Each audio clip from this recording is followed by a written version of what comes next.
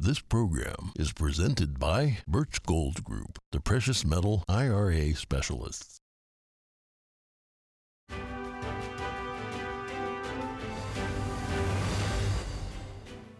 Good morning. In today's headlines, for the first time in over 40 years, the U.S. will send a nuclear-armed submarine to dock in South Korea.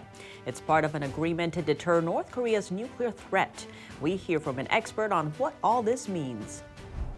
The ball is in the Democrats' court after the GOP passes their debt ceiling bill in the House. Raising the debt limit is a recurring issue. Is there a long-term solution?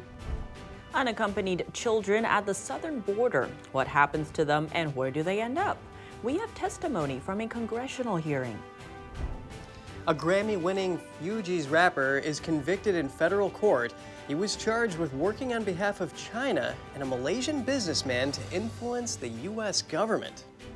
And Tucker Carlson breaks his silence, and he chose to do it on Twitter. Will it be the platform the popular TV personality uses to reach his viewers?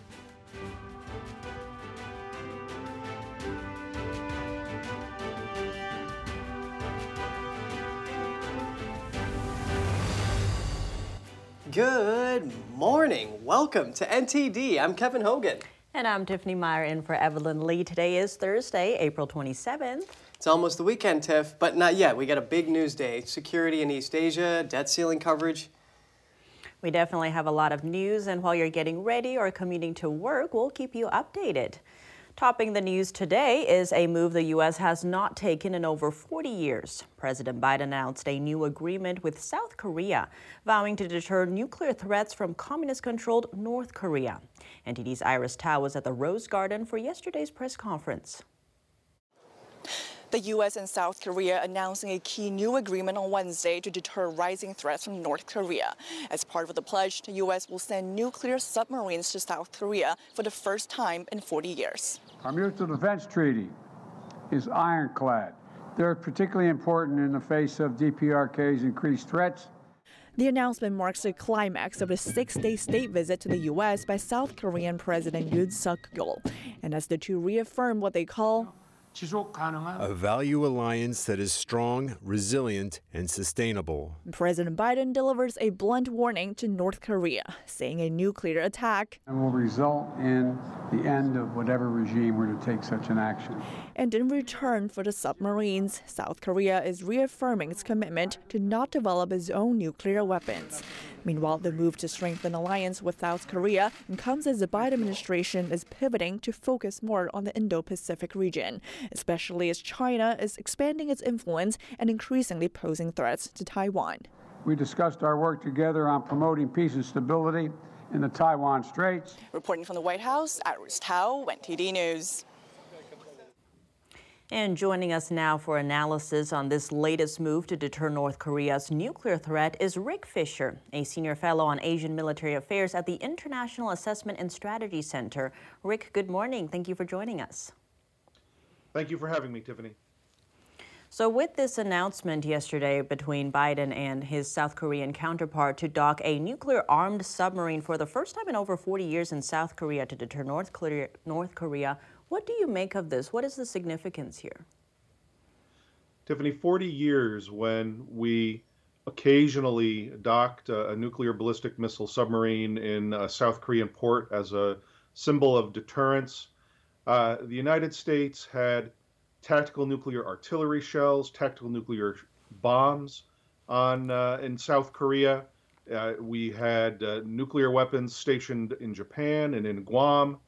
And North Korea had no nuclear weapons. North Korea only had the vague assurance from Russia and barely from China that there would be nuclear retaliation in the case of an American use of nuclear weapons. Today, the balance is completely reversed. North Korea has multiple intercontinental ballistic missiles to strike the United States, and has just revealed that it is now building eight different tactical nuclear weapons. President Yoon wanted the redeployment of American tactical nuclear weapons to South Korea. And that is exactly what was needed to increase our deterrence of North Korea and China. It is time for the United States to revive its tactical nuclear arsenal, its regional nuclear arsenal, and that is how we deter war on the Korean Peninsula and on the Taiwan Strait. And Rick, given this shift in balance, what has changed over the years? What is maybe China's role in all of this? In my opinion, China has been intimately involved with North Korea over the last 15 years, turning that just sorry, awful state into a nuclear missile power. It has just tested an ICBM, a solid fuel ICBM, that in my opinion is probably a copy of a Chinese ICBM. And for the last decade, the United States really has not sanctioned China for what in essence is a very hostile act against the United States, arming North Korea with nuclear weapons technology and missile technology. And given all these movements and aggressions in that region particularly, how likely is there for an actual nuclear war? There is more potential for a nuclear incident, for North Korea either testing a large nuclear weapon in the atmosphere, or perhaps even a tactical nuclear strike against South Korea that would then divert the United States so that China would have a freer hand to invade Taiwan. That's the real danger here. And that's why the United States needs to redeploy tactical nuclear weapons to South Korea to truly deter, to truly assure the North Korean government that if they use their nuclear weapons, they will be obliterated. That is really, it's a Neanderthal level of logic, but we're dealing with Neanderthals in North Korea. Well, Rick Fisher, thank you so much for your time this morning. Thank you, Tiffany. In domestic affairs, House Speaker Kevin McCarthy was able to get his debt ceiling bill past the lower chamber yesterday. The bill includes an array of spending cuts. President Biden has signaled he will veto it if it makes it past the Democrat-led Senate. The debt limit is a problem Congress has to solve year after year. NTD's Jeremy Sandberg has more on a possible long-term solution. House Speaker Kevin McCarthy looked to force Democrats' hands on negotiations on Wednesday. We lifted the debt limit. We've sent it to the Senate. We've done our job. Republicans' bill to raise the debt ceiling by $1.5 trillion includes multiple cuts to federal spending. It stands little chance of passing in the Democrat-controlled Senate. Economist and financial advisor David Bahnsen says the bill's passage gives McCarthy leverage at the bargaining table. Now at this point, politically, if that deal's rejected, it isn't the Republicans not raising the debt limit, it becomes the White House. Bahnsen says while raising the debt ceiling is something that has to be done, political polarization is what's exacerbating the situation. We have two political parties that whenever they are in charge, run up the national debt. And so this is not a one-party problem, it's a two-party problem. And unfortunately, myself as a movement conservative, even the Republicans only get real serious and motivated about debt when there's a Democrat as president. Bahnsen thinks ultimately it's up to the American people to address the debt crisis in being specific in what they want when electing officials. But really the bulk of our spending is in the growing welfare state, and I think that's the issue the American people are going to have to address. NTD's Melina Wisecup spoke with Congressman Tom Cole, chairman of the House Rules Committee, to get his perspective. Eventually, we're going to have to deal with the real drivers of spending, and frankly, 60% of all federal spending is Social Security, Medicare, and Medicaid. If you throw in interest at the debt, you're about at 70. And nobody touches those things. And I'm not arguing you should slash them, but you're going to have to look at reforming them. Ronald Reagan did this and extended the life of Social Security by 50 years, so you can be a good conservative and still work on these programs. But you have to have a willing partner. The White House said Tuesday that President Biden will veto McCarthy's Limit, Save, Grow Act if it reaches his desk. Jeremy Sandberg, NTD News. The Biden administration continues to face scrutiny over the crisis at the southern border. Witnesses spoke out on the exploitation of unaccompanied children at a House hearing yesterday. Here's the summary. Tara Rodas is a whistleblower from the Health and Human Services Department. She testified at Wednesday's hearing that she discovered the abuse when volunteering at an emergency intake site in California. I thought I was going to help place children in loving homes. Instead, I discovered that children are being trafficked through a sophisticated network that begins with recruiting in home country, smuggling to the U.S. border, and ends when ORR delivers a child to a sponsor. Some sponsors are criminals and traffickers and members of transnational criminal organizations. Some sponsors view children as commodities and assets to be used for earning income. This is why we are witnessing an explosion of labor trafficking.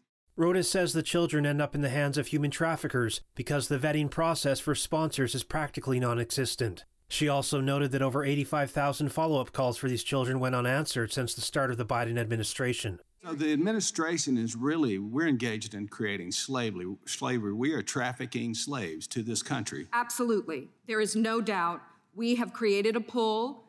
And because this criminal element tragically views children as a commodity, they see us as the middleman because we're paying the flight directly to the end user, the trafficker. Sheena Rodriguez, founder and president of Alliance for a Safe Texas, testified she's met children like these in Texas. They come with these small little pieces of paper with handwritten numbers on them. They're told from what they tell me, of who their sponsors are going to be, that this is a lot of them is their tío, like their uncle, their mother, or their father that they've never met. Lawmakers from both parties acknowledged the seriousness of the issue and vowed to look for solutions. You can watch the full hearing on NTD News at ntd.com. Montana Republicans yesterday barred transgender lawmaker Zoe Zephyr from the House floor. The punishment is for the rest of the 2023 season. The move came in retaliation for her participation in a protest after a vote to bar cross-sex procedures for children. It was the first time in nearly half a century that Montana lawmakers have sought to censure one of their own.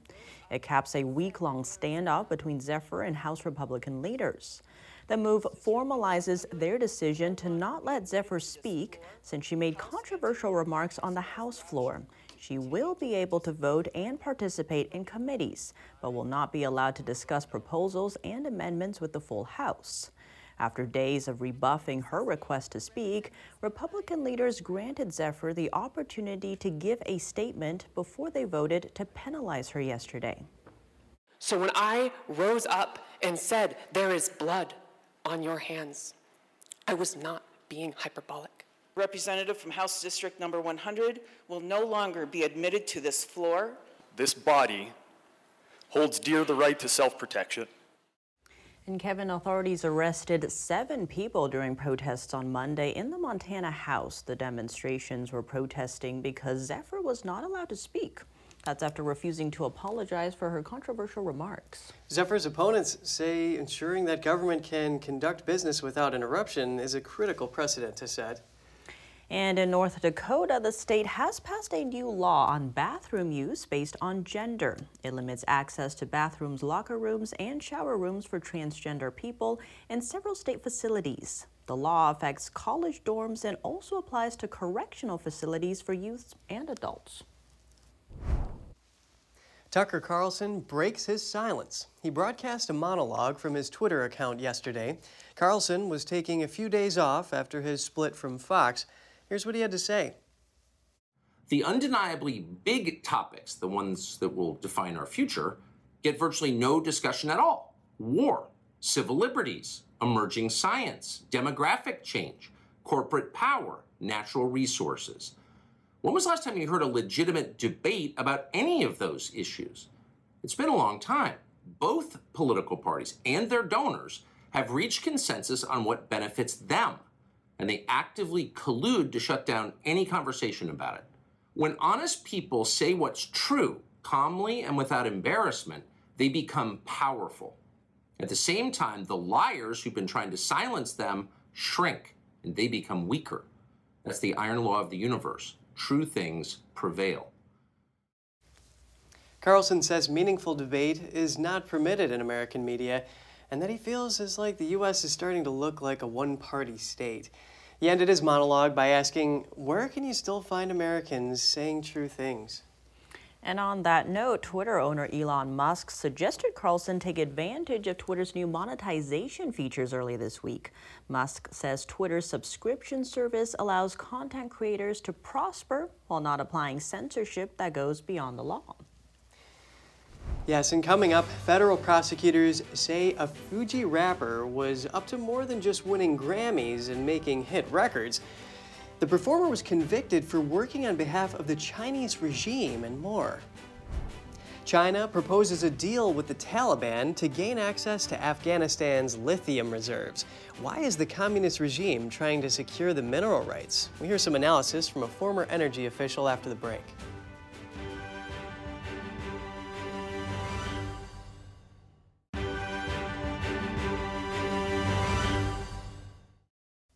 Welcome back. We continue with the Midwest. Storms along with snowmelt have caused water levels in the Mississippi River to hit historic highs. The river burst its banks in some communities. Major snowstorms pummeled parts of the western U.S. over the winter. Over 400 miles along the Mississippi are under flood warnings. Minnesota's governor says his state has seen most of the cresting there with no significant damage. Parts of Wisconsin haven't been so lucky. The flooding in some areas is expected to be the worst it's been in 20 years. Streets and parks in Fountain City were swamped. Many communities are digging in and setting up flood barriers. The next major community where the river is expected to crest is La Crosse, Wisconsin. That could happen today. And storms down in Texas and Florida brought down hail the size of golf balls yesterday.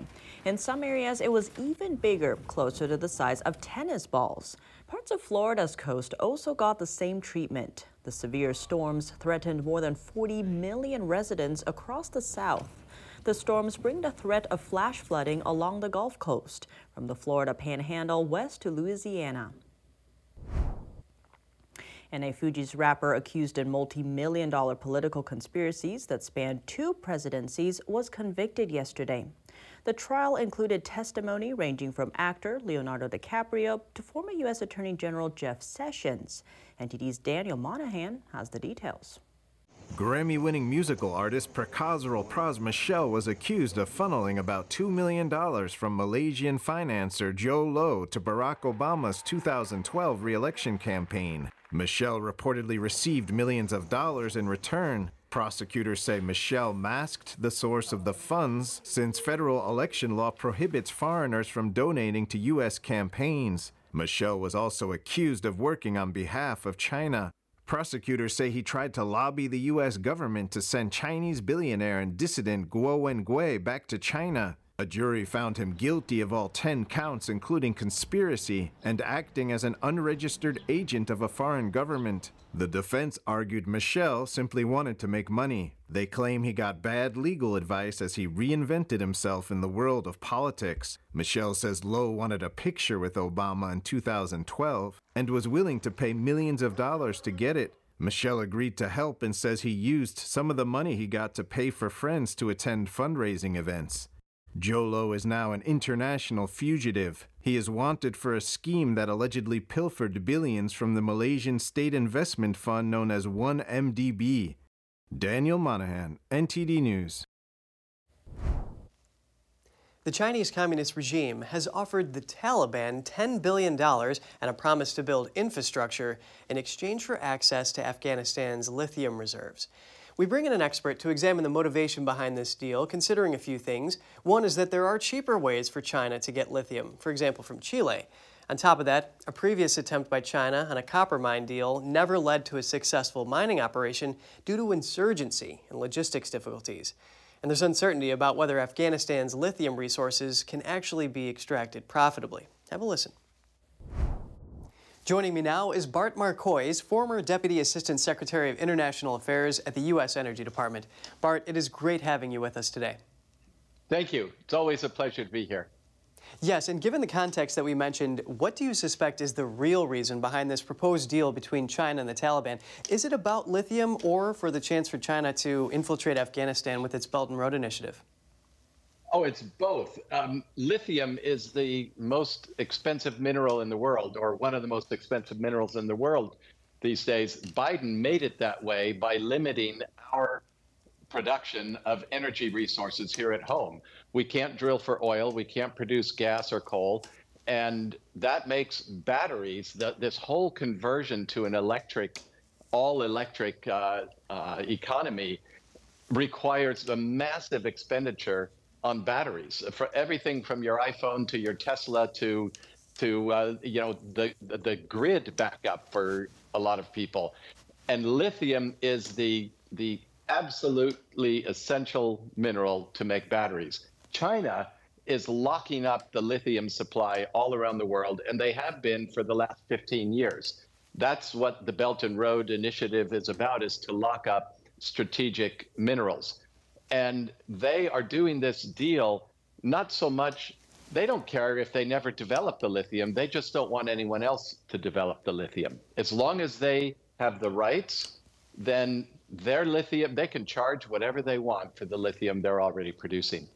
How could China's deal offer to the Taliban affect the U.S. in terms of dependence on China, supply chains, and in areas like EV market competition? Great question. It means that we are even more dependent on China than we already are. We cannot develop, you can't develop solar energy without lithium. You can't develop solar energy without China. Almost every single solar cell produced in the world is produced in China. No matter where the panels are assembled, they rely on cells that are produced in China because China has locked up the strategic minerals necessary to make them. Lithium doesn't exist in rich veins or seams like gold or coal. You can't dig a tunnel and isolate the lithium. You have to strip mine it. And for China, they don't care. They literally will cut off the top of a mountain. They'll process every bucket full of dirt through a harsh chemical process, and then they just dump this scorched dirt back in huge piles, leaving the landscape looking like, Mordor. They'll blast it. With Western methods, developing lithium is expensive and difficult. With strip mining, it's just a matter of stripping it out, running it through the process, and collecting the lithium. Very interesting perspective. Bart Marcois, former Deputy Assistant Secretary of International Affairs of the Energy Department, thank you so much for your analysis. Thank you. Still to come, almost 10 years in the making, the American Museum of Natural History in New York will open up its new building next week. We take you on a tour.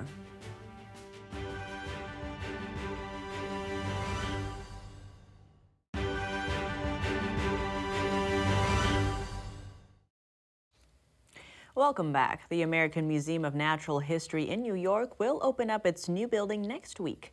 It's a sweeping piece of architecture designed to connect different parts of the campus and connect visitors with their place in the natural world.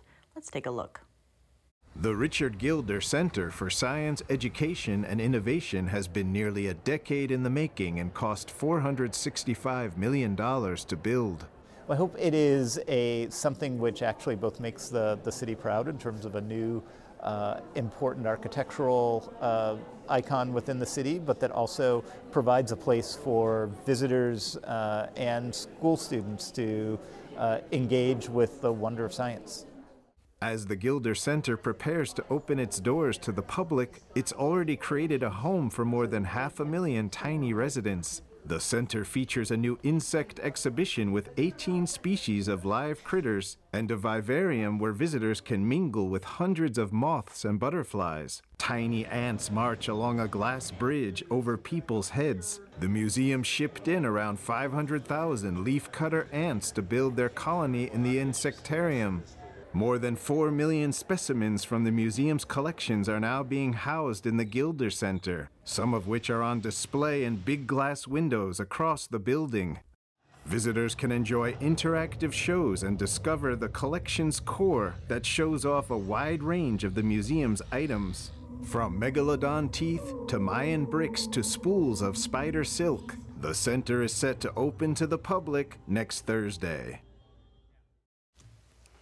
Did you know, Kevin, that even the building's curves and of the architecture is actually inspired by canyons and caves in the West? Oh man, that's so cool. Well, you know, I actually studied geology, so I can appreciate that. Wow, very cool. What did you think of the piece? Oh, I thought it was great. Did you ever do like an insect assignment where you had to get those Like yes bugs? and no. I live next to a monarch butterfly grove, so sometimes I would take care of them. Oh, really? Okay. So what did you do? Like, you'd like give them little honey water to feed them. So caring of you, Tiff. That's great. Well, that's all from us on today's program. We'd love to hear from you at goodmorning@ntd.com. So shoot us an email if you'd like. Thanks for watching. Tiffany Meyer. And I'm Kevin Hogan.